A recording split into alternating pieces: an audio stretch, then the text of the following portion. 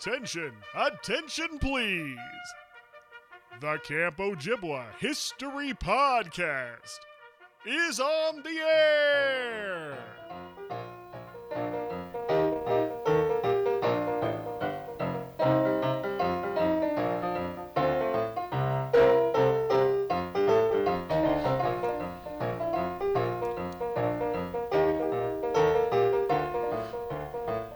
Hello and welcome to the Camp Ojibwa History Podcast. My name is Christopher Thomason. I'm your host for this and many, many more trips down memory lane. The Camp Ojibwa History Podcast is a podcast dedicated to collecting the stories, the history, the memories of Camp Ojibwa for Boys in Eagle River, Wisconsin, founded 1928. Today's guest on the podcast, David Baum. David Baum is the son of Henry and Molly Baum, and Molly Baum was Pearl Schwartz's best friend. So David grew up at camp. You're going to hear all about that. David is a contemporary with Mickey Schwartz. So a lot of fun stories from a guy who literally spent his childhood at camp, and I think you'll dig him. He was really cool. You're going to love that. Before we get to that, of course, as you know, this is OJ 90 week. Lots of podcasts coming this week. New stuff, classic stuff. Get out there and go to oj90.com. If you haven't gotten your tickets for the big event, that's the place to go and get all the information. Book your tickets, book a hotel, all that fun stuff. We had a fantastic open gym event today over at North Shore Sports and Wellness. I know I butchered the name yesterday, so I want to make sure I say it right. But the former joy of the game, we voted the Collegiate Week teams in. We had a bunch of kids turn up, a bunch of staff guys show up. It was really a good time. So that was awesome. Another thing I need to tell you guys about, as you know, the Camp Ojibwa History Project has found a lot of funding from its commemorative brick program. And I want to let you know it's going to be going away. We're going to be closing up shop on the sales of that in a few weeks and coinciding with our 100th episode. And when they close, that's it. We're not going to offer bricks ever again. We're not going to offer them next year. They're not going to come back around. This is the last chance. So just so you know, I'll be hitting that a little harder in the upcoming podcast, but we're going to be closing down the brick sales in just a few weeks. It really will be your last chance ever to get a brick right there under the Collegiate Week bench at Camp Ojibwa. Okay, enough of that. Here we go. David Baum on the Camp Ojibwa History Podcast. Up the Hudson Valley, across New York State to Chicago, then the plains. All so easy and dreamlike, crashing the salt flat daybreak. I hear I'll take you home again, Kathleen. Sad and fog winds out there to blow across the rooftops of eerie old hangover San Francisco. Now I'm transcontinental. And your years at Camp Ojibwa. I'm David Baum. That's B-A-U-M. And I was at Camp Ojibwa from the years of age 5 as a camper to age 15, and then as a junior counselor, and then as a counselor, then as assistant waterfront director, and then as waterfront director for 2 or 3 years. Okay. So it would have been the last year about 1957. Okay. And you were 5 when you started, so your first year is? Would have been 1939, roughly. Wow. Going way back. Yes, I'm timeless. Definitely. Yeah, I've lost track myself, but they tell me that's when it was. But before that, Chris, you must know that because my mother was the camp secretary, that I was brought there as an infant and was at camp even before age 5. Wow. Okay. So let's talk about that a little bit. I usually ask people, how they find out about camp, but obviously with you, it was with your parents. So how did your parents come to be employees of Camp Ojibwa? Only my mother was an employee, not my father, but my mother, Molly Baum, was a lifetime friend of Pearl Schwartz, wife of Al Schwartz, the founder of Ojibwa. My dad, similarly on the west side of Chicago, had grown up with Al. Then when the two of them married and my parents married, they remained close as a couple and frequently socialized together. And my mother, who had been a dancer and taught. Didn't have any job over the summer, and so she was retained and hired as the camp secretary. As a result of which, I didn't have to pay tuition to camp, which at that time we couldn't afford. Sure. And so I went as a camper while she was the camp secretary. That's a pretty good perk. It was a very good perk, and I went there all those years on that basis until, of course, I was salaried as a staff member. But my dad would also take his vacations because I was an only child and his whole family was at camp. He would come to camp for his vacation. And my mom lived in the part of the facilities right next to the office, adjacent to where Pearl and Al's bedroom was. She had her bedroom. My dad would stay in that room with her, and he would be up there a week or two at a time over the summer. So it was a family endeavor all those years. Wow, very nice. So, as a child, do you remember anything about camp from that period? Like before you were camper, when you were just sort of a little kid running around, is there anything that sticks out about that? I remember that we would come up to camp early every year, that Al and Pearl would drive Mickey, their son, and I up to camp every year, and we would be at camp ahead of time to start opening up things, and would also stay on after camp ended during postseason, the 2 weeks or so after, I think it was 2 weeks, after camp ended. And much of the time when we were there in those early years, we spent playing together along with other kids who were there.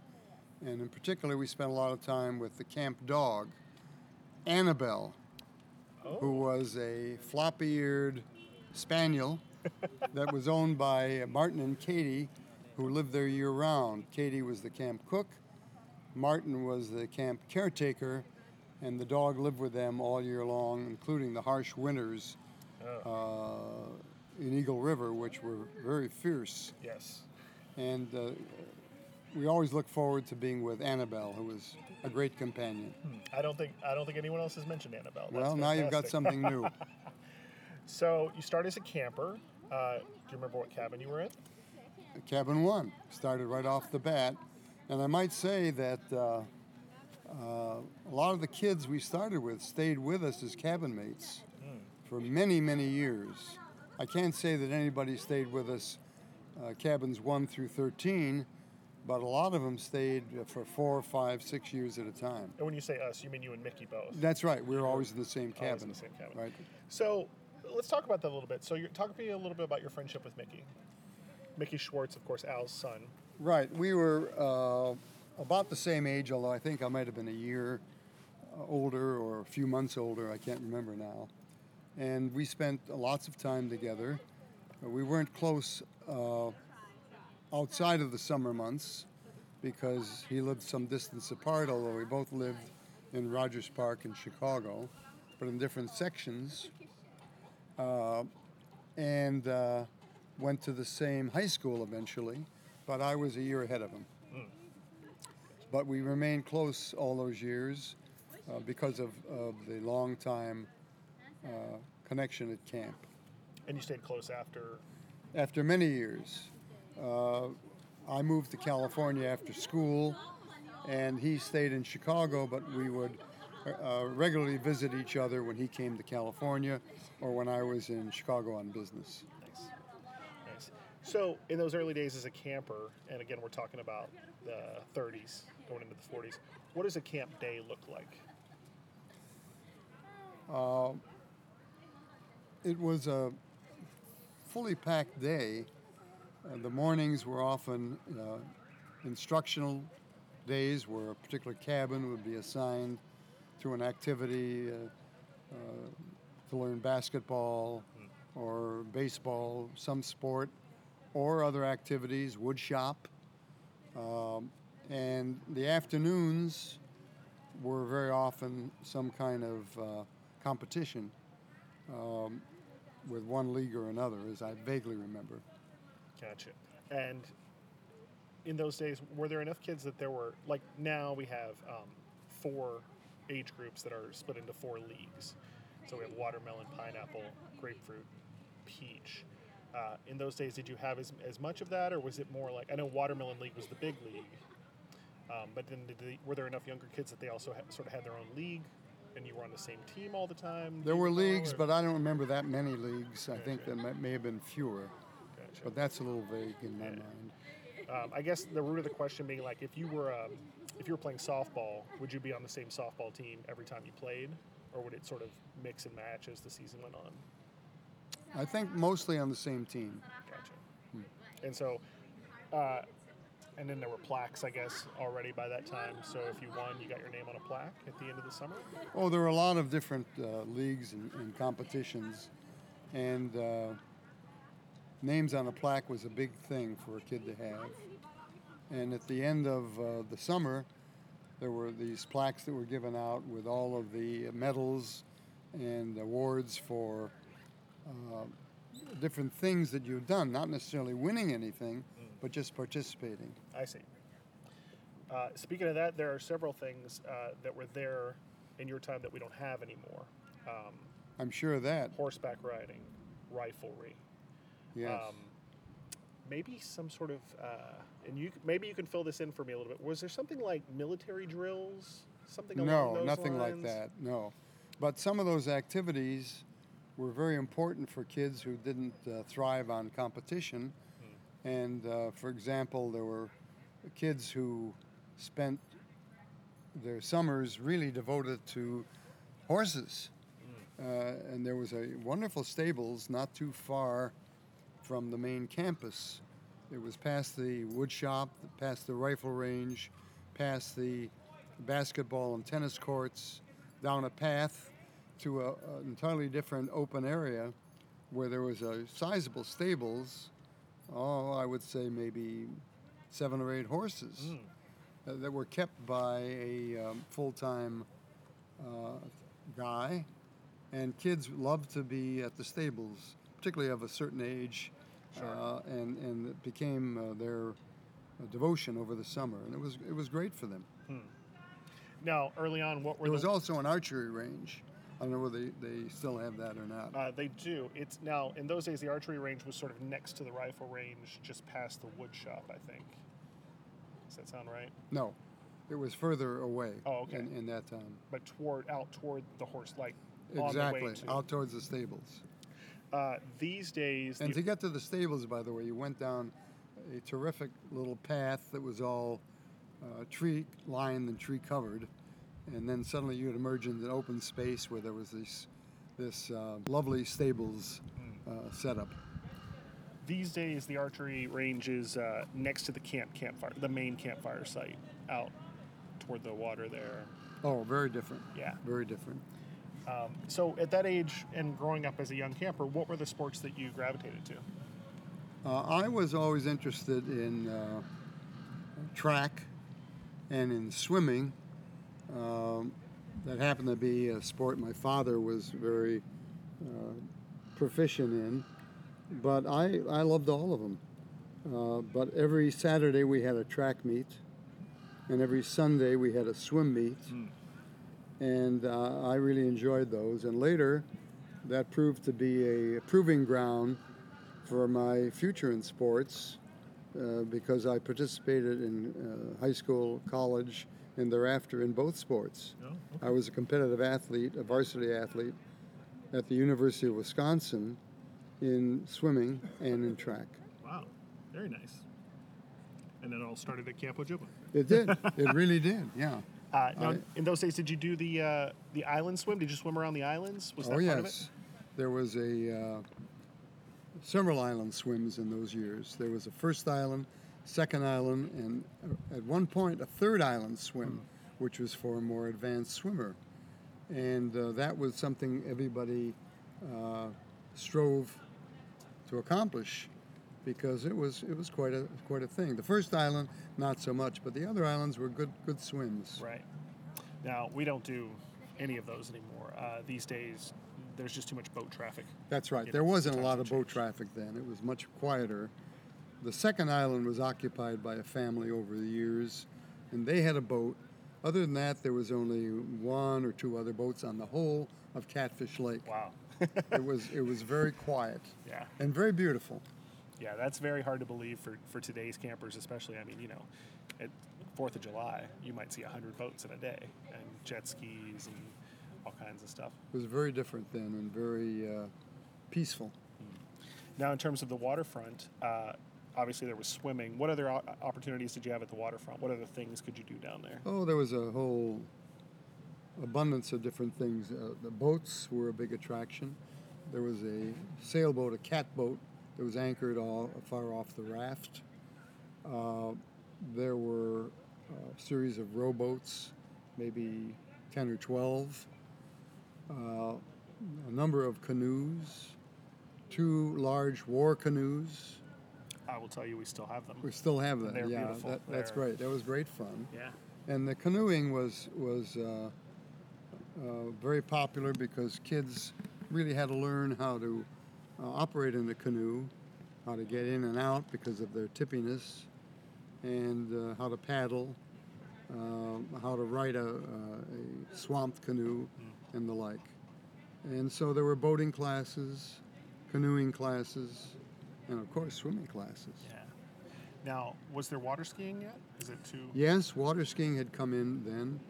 There was not only water skiing, but before water skiing there was water boarding, not like the water boarding we think about in today's popular vernacular, but it was a surfboard that was pulled by a boat, and it was a lot easier than water skiing. Okay. Water skiing was easy enough. You just lay back and the boat pulled you up, although it took a while for kids to get the hang of it. When in later years, when I was the waterfront director, I taught that, and a lot of almost every kid of a certain age learned to water ski. And one of the goals during the summer was that every kid would be a swimmer. And a lot of the younger kids, when they first came to camp, did not swim. And my goal as waterfront director in later years was to, I'm jumping ahead of myself, Sure, because you're taking it chronologically, but eventually I became the waterfront director and lived in a little cabin right down by the water, right behind the shower house next to the piers. And we had a goal of every kid would learn to swim. And every day as the number of non-swimmers narrowed, I would announce during a lunch that the magic number, what is the magic number, I would yell. And the kids would all yell, 14. That was the number of kids who had not yet passed their swimming test. Wow. And then a few days later, I'd say, what is the magic number? They all were up on the fact that it was now down to 10. And so by the end of the summer, there was a great hullabaloo about eliminating all non-swimmers, and that was a great thing. And kids loved it. Yeah.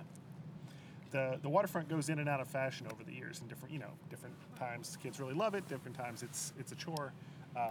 But I think that's something we've lost, is sort of just the real basics of, like, don't forget that a kid doesn't necessarily come here and know how to swim.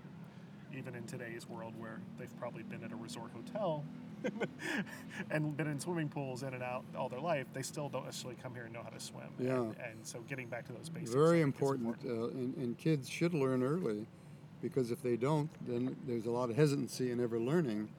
And during postseason, when I was waterfront director, we used to have a lot of guests, and some of the parents could not swim. Oh, wow. And I would be entrusted with teaching them. And it was very difficult. I'm sure, yeah. Because they had all kinds of fears, and not phobias, but hesitancy about putting their head in the water. And it was very frightening to an older person. So to me, knowing how to swim very young was terribly important. There were clinics at the time that said kids should know how to swim by the time they can walk. Oh, wow. That was the prevalent thinking, and it was very true. They could do it that young. Of course, that was younger than they were when they came to camp. Sure. But still, at age 5, they were perfectly capable of learning, and learning they did.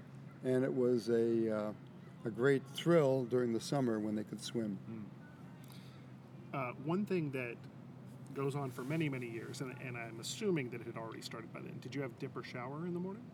Oh, always. And that was one of the great events at camp.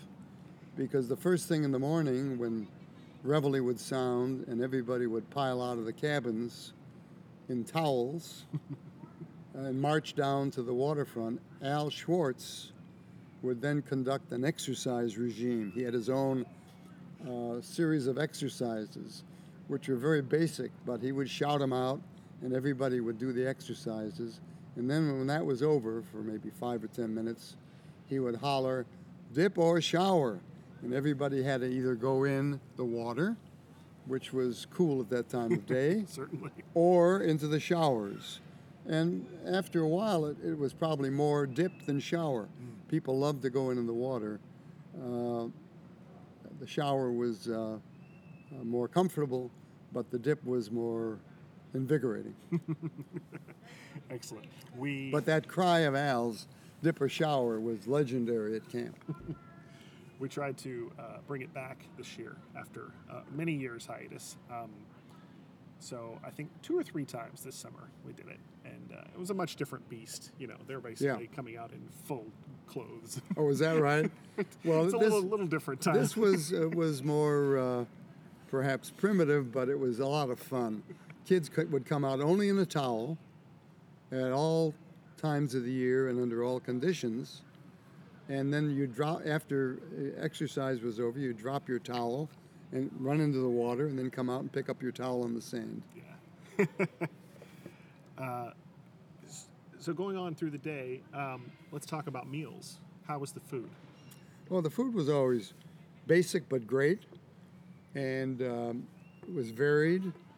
And of course, the cook, Katie Evans, was idolized at camp.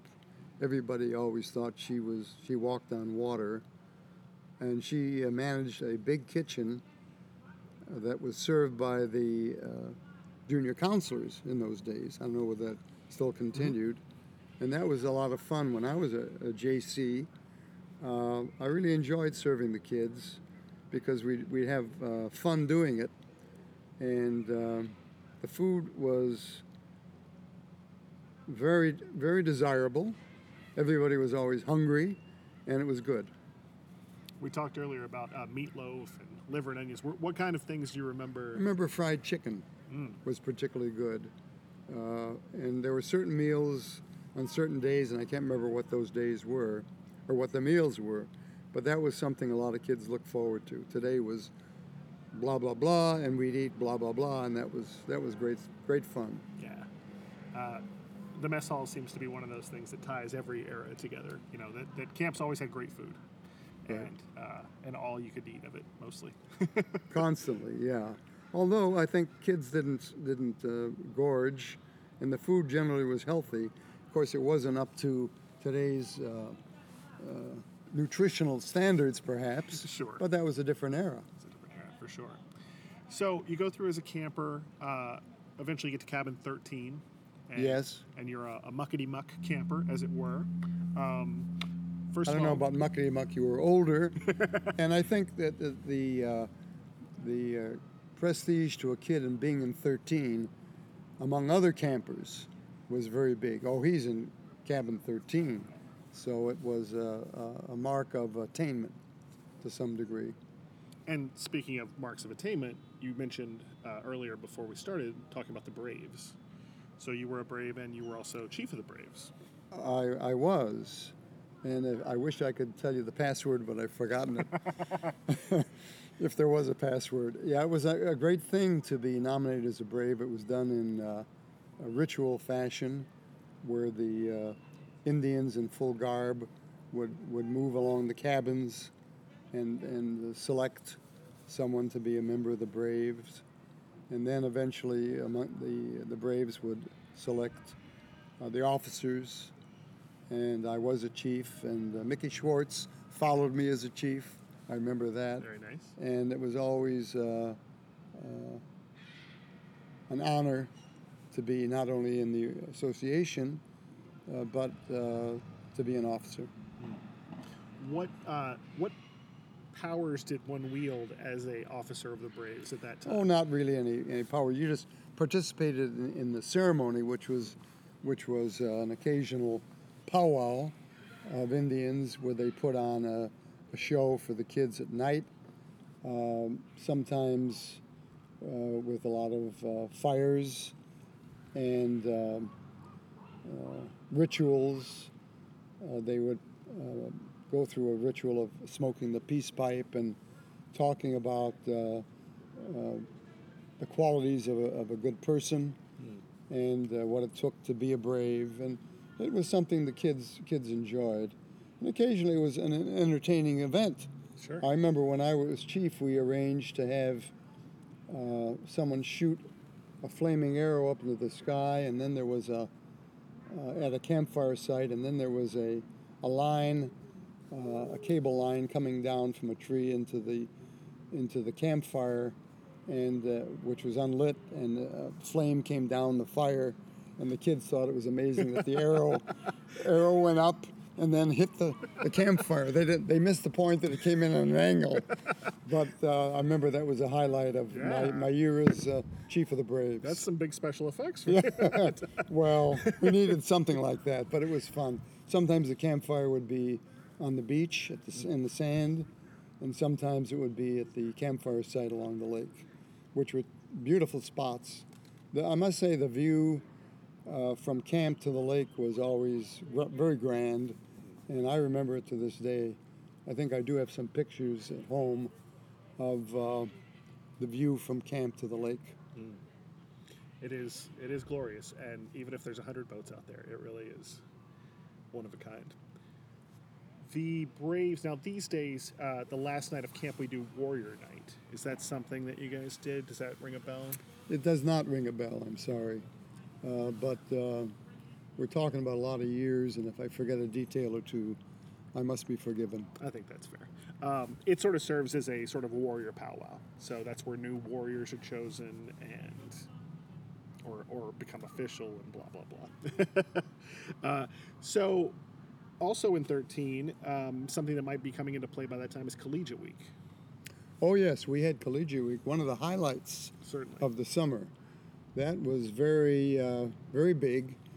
And years later, when you'd meet someone from camp, and our paths crossed all the time in whatever city you lived in, mostly from Chicago, but from all over the place, kids would say, "Oh, I remember you won Collegiate Week. Your team won Collegiate Week. You were Michigan," or whatever it was. Each team had a designated Big Ten school, of course, in that era. And there was competition in every aspect of the day, starting with who lined up best before mess, before eating, to, of course, competition during the day, to performances and prizes, and, of course, the swimming and track meets. Every member of the team would garner points for the team. And the thing that was interesting, you could have a little kid, a younger kid, on your team, and if they did something well and scored well in whatever the category was, let's say they sang well and they won a prize, or they did well for that inured to the benefit of the team. And so they would be selected because of their singing ability as well as their running ability in a track meet. Sure. And because they got points as well. So it was very much a fine attitude and a team attitude, and I think it taught kids a lot. Now, when you say they were selected, did the coaches select the teams all the way, select everyone at camp, basically? There was a counselor in charge of each team, or maybe two, I can't remember, who would then pick the team. And so, as I mentioned, sometimes a younger kid who had a particular skill would be picked early in the team rather than some older kid who was okay but didn't bring in the points that the younger kid got in. That was very interesting to me. Yeah. Let me ask, what did that look like? Like, where did that take place? Did they pick in front of everyone, like in a big, like a rec hall kind of a thing? Or? I think so, but I'm not sure. That's a little that detail. Now you're plumbing the inner recesses of my memory bank. and that page is missing. Yeah, that's one of those things that has changed a lot over the years in different ways, and these days it all happens behind closed doors, and it sort of became so that certain kids didn't feel like they got picked last. Absolutely, Like that, I think that's a good thing. Yeah, I think that's wise. Probably far better than it used to be. Now, did you win Collegiate Week? I never did. No. But it didn't make any difference, like the man says, it's not whether you win or lose. And playing the game was really a great benefit to everybody. Everybody got very into it. It was very exciting. The Collegiate Week was, I have to say, one of the highlights of the whole summer. Nice. I think because of the team effort that the younger kids looked up to and were led by older kids, older boys, and they all pulled together as a team. Yeah, and it creates relationships between those age groups that might not have naturally happened with the oldest to the youngest. That's right. Yeah. That's right. So now you're done with Cabin 13. You move into being a junior counselor. Yes. What's the big difference? Well, you had responsibilities, and you now were a caretaker of kids. You were now a teacher rather than a pupil. You also got to know kids of different ages. For example, my first year as a JC was in Cabin 1, the 5 and 6 year olds. So here I was, a 15 or 16-year-old, and I was ahead of myself in school. So at 16, I was entering college. So here I was, a college kid in charge of 5-year-olds. And it was a great learning experience for the junior counselor. Certainly. And of course, the kids looked up to their mentor and their counselor. At that time, there was one counselor and one junior counselor at each cabin. It may have changed now. It's a little bigger now. Or Yeah. just more, just room for more, I guess. But do you remember who your counselor was when you were a junior counselor? I don't, no. So junior. Oh, and also you have waiting duty. You wait the tables. That's right. You were a waiter, as I mentioned. And that was fun. I really enjoyed waiting. I have friends who waited tables in college. They said it was a miserable experience. I said, not me. I always tell them, I loved waiting on kids. Maybe because they're waiting on adults who are more demanding. But the kids were terrific. Yeah. So then you move into being a full counselor. And do you remember how many years you did that? I think just 1 year. And that year, I believe, I also served as assistant waterfront director. Then after that, 1 year, became the waterfront director, which was pretty good for me because I was very young to be the waterfront director. Yeah. A lot of them had been much older. It is certainly a spot of prestige in the annals of Camp Ojibwa. That's true. Not only do you get the freedom of getting to live in the waterfront shack as opposed to being in a cabin, which frees up your evenings, for example. But also you're really running a major piece of camp, and it's your responsibility to keep people interested, as you said, to make sure kids are learning to swim, but also to get kids to come down there and want to be interested in rowboats or whatever it happens to be on any given day. Yeah, I don't know whether I'd call it a prestige, but it was great fun. And it was challenging, but very satisfying to me to run that show. Of course, we had all kinds of help. I had 2 assistants at the time who were counselors, both of them who were college varsity swimmers from Indianapolis, both my years as waterfront director, and they were very helpful. And the guys I've stayed friendly with all these years, one of whom is a prominent doctor now in Los Angeles, and the other is a doctor in Florida. And I've met with them and seen them regularly. So it was a great crew, and we enjoyed it, and it was, as I said, very gratifying to do that for the summer. Now, also as a older staff man, now the waterfront director, you have your nights free. Now, did you go into town? At that period of time, was that a thing you go in and carouse or whatever things you happen to do? Maybe carouse isn't the right word, but go into town, go to Zimpelman's or... Occasionally, but at that time, the town was not much. There was occasionally maybe a movie, or I remember Zimps as it was called. But every year we would have a town hike where the entire camp would hike from camp into town and see a movie, as I remember. And Al Schwartz would always say, "Now we're going to the great metropolis of Eagle River," which was always, again, was a legendary remark because it was so funny, because it was this little, one-street town. I'm sure it's a lot bigger now. I don't know if a lot is the right word, but It was strictly a little resort town. Yeah. But other than the camps surrounding it, I don't think they got much business. So, yes, we'd go into town. Carousing was definitely not the word. When there was some fun to be had, we'd go to some of the resorts. Oh, I see. And there, if you had the wherewithal to get there, it was a lot more action. Gotcha. If you get my drift. I do. One thing we haven't touched on, I came to camp as the theater guy. And as I mentioned earlier, learned very quickly it was a sports camp. But one thing that can't be denied is that even though it's always been a sports camp, that the stage has always been a big piece of Ojibwa. There's always been a big contingent of guys who that was where they really blossomed. Did you have any experiences on the stage or with the stage? I did, in a real way.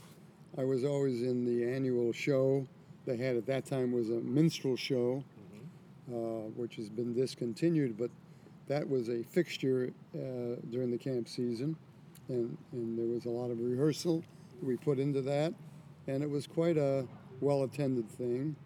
And then there was an inter-cabin sing that we had every year, where each cabin would be rehearsed in a song or songs.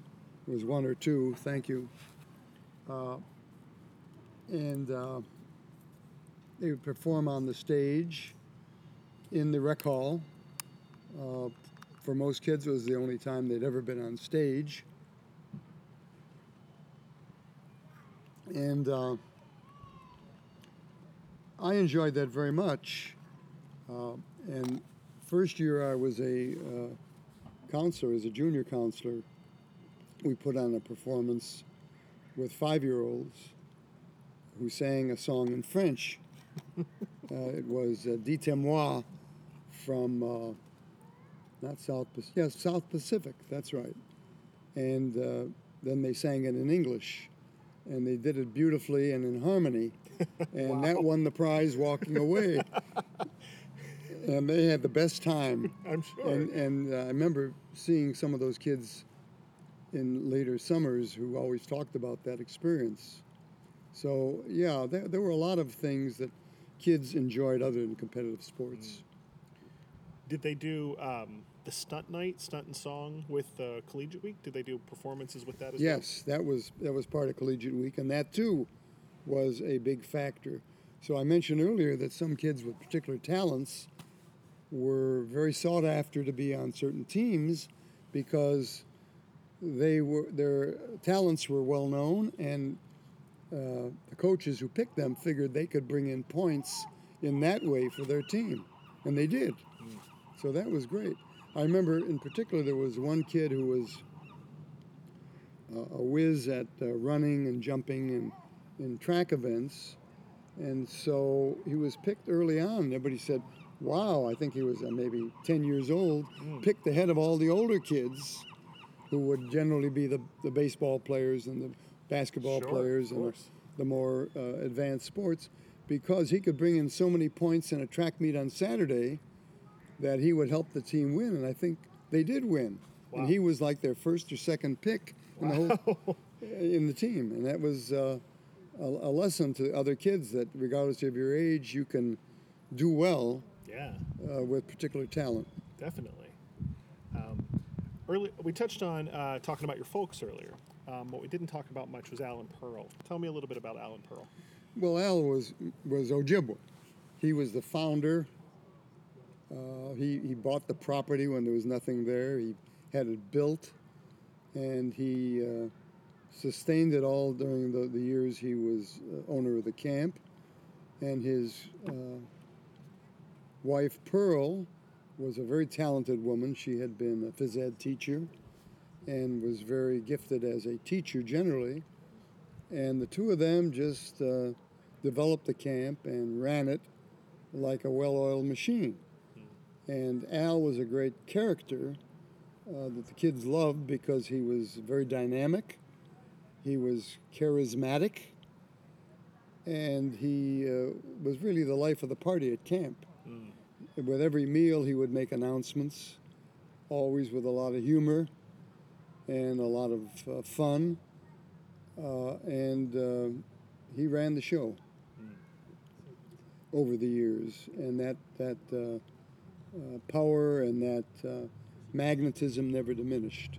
In particular, a particular delight was when a lot of parents would come up and visit. There was always a parents' table in the mess hall when fathers would come up to visit and stay in what was then called the Dad's Lodge. I'm sure it's something different today. Certainly. And he would introduce them. And he gave these very flamboyant, totally non-factual introductions of each person. This man is a great fireman. He was a great mayor of Chattanooga, Tennessee. And he would make up all kinds of wild stories. He was building a rocket ship to the moon when it crashed.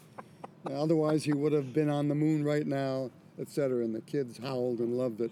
And that was a good example of his grandiosity and his imagination. Now, being so close with the family, because of your folks, of course, being close with those guys, I assume that you had a year-round relationship with Al and Pearl. Yes, I saw them all the time. My folks did as well. And my mother, who was an avid tennis player, as were Al and Pearl, played tennis during the rest period after lunch when the kids were in their cabins almost every day.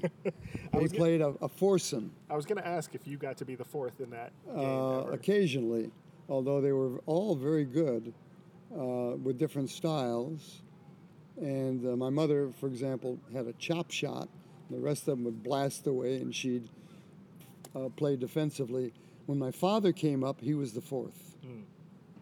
But always there was a very good tennis player who was one of the counselors who taught tennis, or other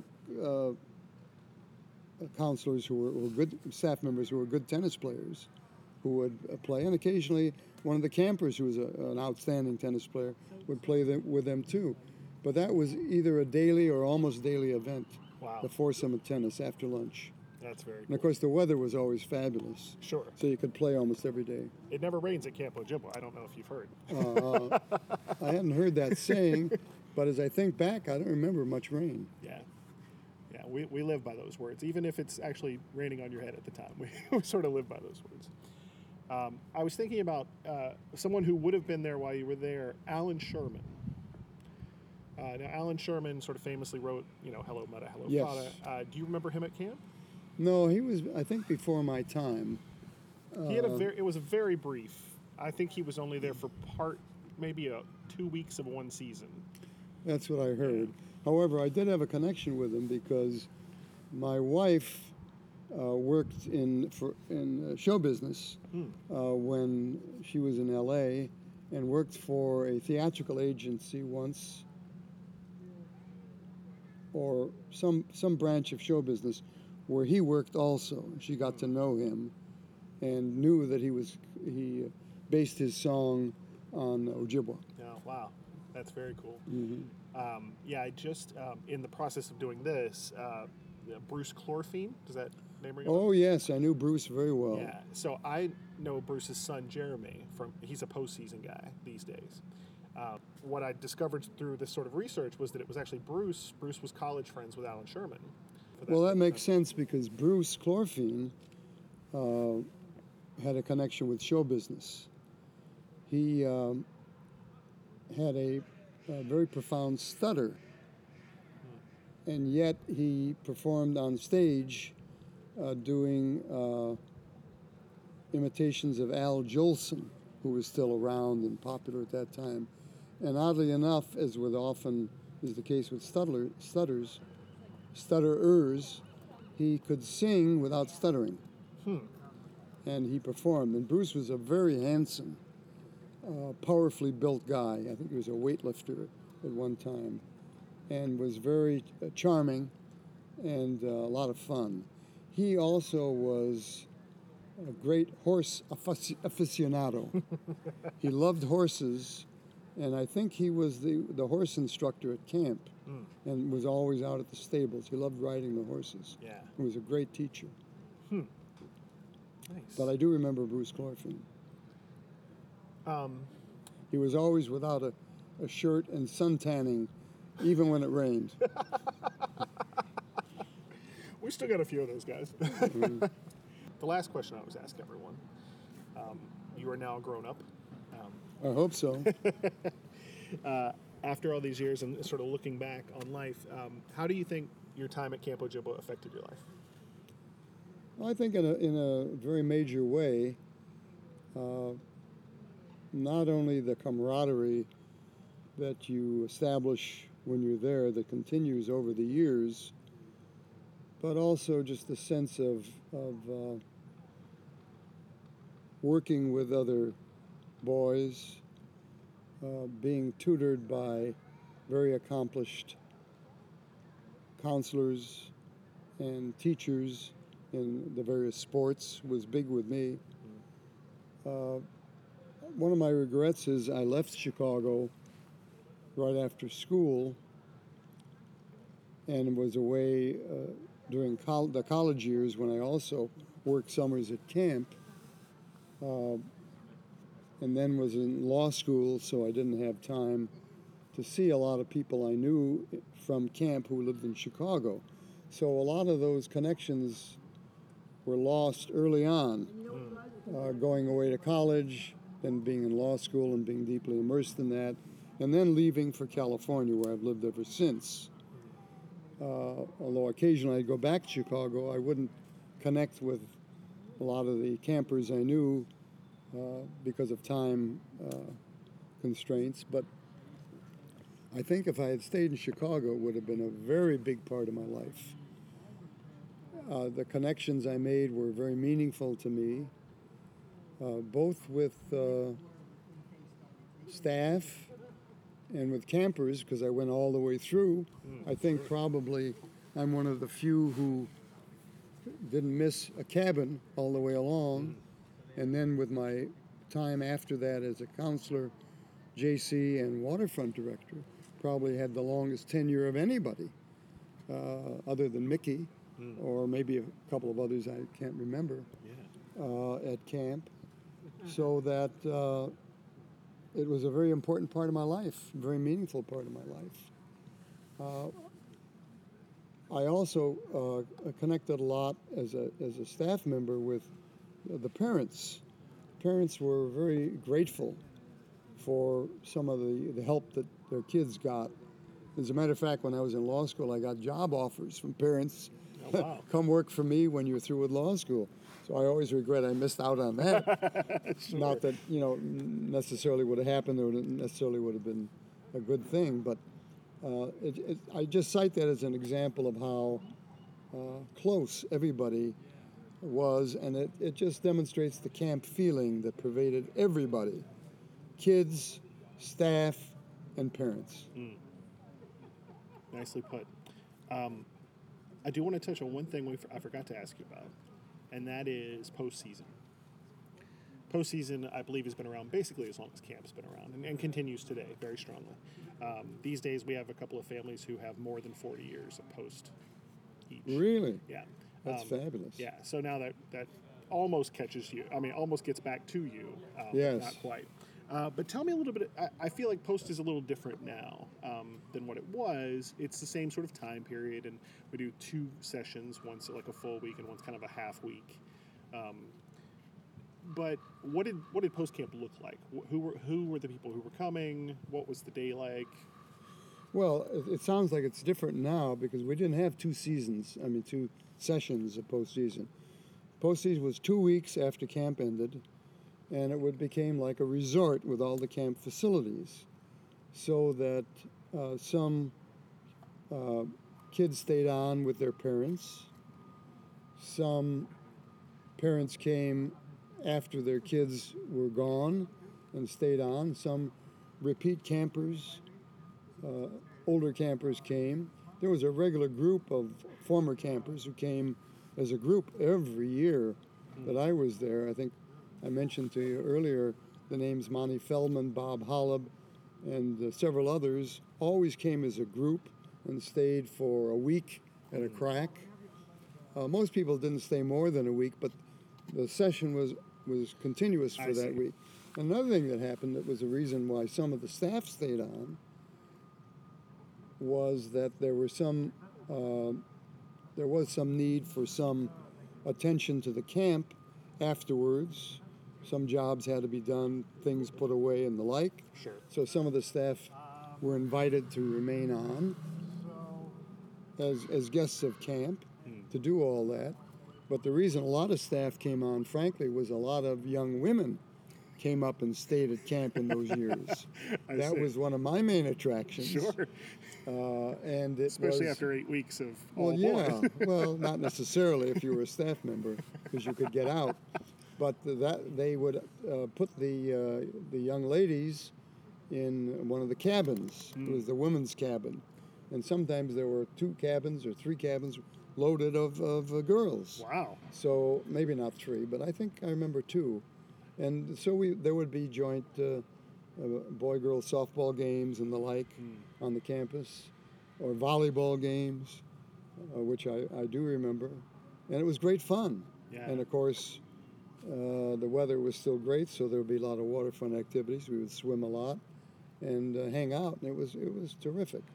So that's something I missed when I left. I mean, I left for California for sand, surf, and girls, not necessarily in that order, but I do miss the camaraderie and the fun of postseason. It was a great time. Yeah. I stayed every postseason. Of course, my parents were up there then. My mother was there. But even so, I'm delighted that I had the opportunity to do that. Now, there's a stalwart event in the postseason, which I think goes back as far as that. It's a talent show. Now, was there a sort of a postseason talent show or no, any sort of performing or anything? It sounds like things have progressed and gotten even better since my day, because that sounds great. But no, we didn't have that. These days, we have a lot of kids, especially in one of the sessions. It's younger parents, so it's guys who were campers probably 15 years ago to 20 years ago, so they're having kids that aren't quite camp age yet. So you've got a lot of kids, and so the kids will put together acts, and all the parents will get out their phones and videotape it. And that's great. No, that was not a thing. Fun. That was not a thing. Gotcha. There was no parent participation, either during the summer season or during postseason. But that sounds like a good addition. Yeah. Well, listen, come on back. We can find you a spot. Well, I did go back. I mentioned to you earlier on one occasion when I was in the Midwest, not too far from Wisconsin. I was in Minnesota on business, and my family was with me, my kids and my wife, and I dragged them back to camp. And they were reluctant. My girls said, we don't want to go to a boys' camp. But they loved it because it was just a great environment. And while there, I met some of my old campers who were in my cabins and others who I knew. And it was very meaningful for me to go back. And that was the only time I've been back, but I remember it well. Very nice. Well, let me say that part of the reason I wanted to interview you, I've talked to a bunch of guys. I've talked to guys from all different eras, and your name has come up a ton of times. And I owed them money, that's why. Well, that may very well be the case, but there is no question that your presence, particularly on the waterfront, was an institution for a period of time at camp. And I hope that you know that there are guys out there who really remember that and appreciate it, and you mean a lot to them. So I feel lucky to have gotten a chance to talk with you, and I hope that they get to listen to this and take a little of you home with them. So. Well, it's very nice of you to say, and hello to all of them. Perfect. Well, thank you very much for taking the time. You're welcome.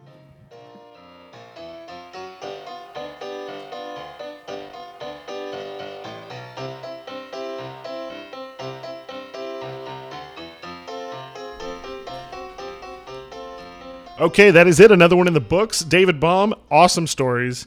What a fun adventure he had growing up and being a part of camp so long ago and for so long, so formative for his childhood. He was awesome. As always, if you want to get in touch with the podcast, you know how. Drop me an email, Christopher@campojibwahistory.org, or swing by the website. Tons of updates have been done. The Warriors now going up to 2016. New Medicine Men, tons of new videos. Check it all out.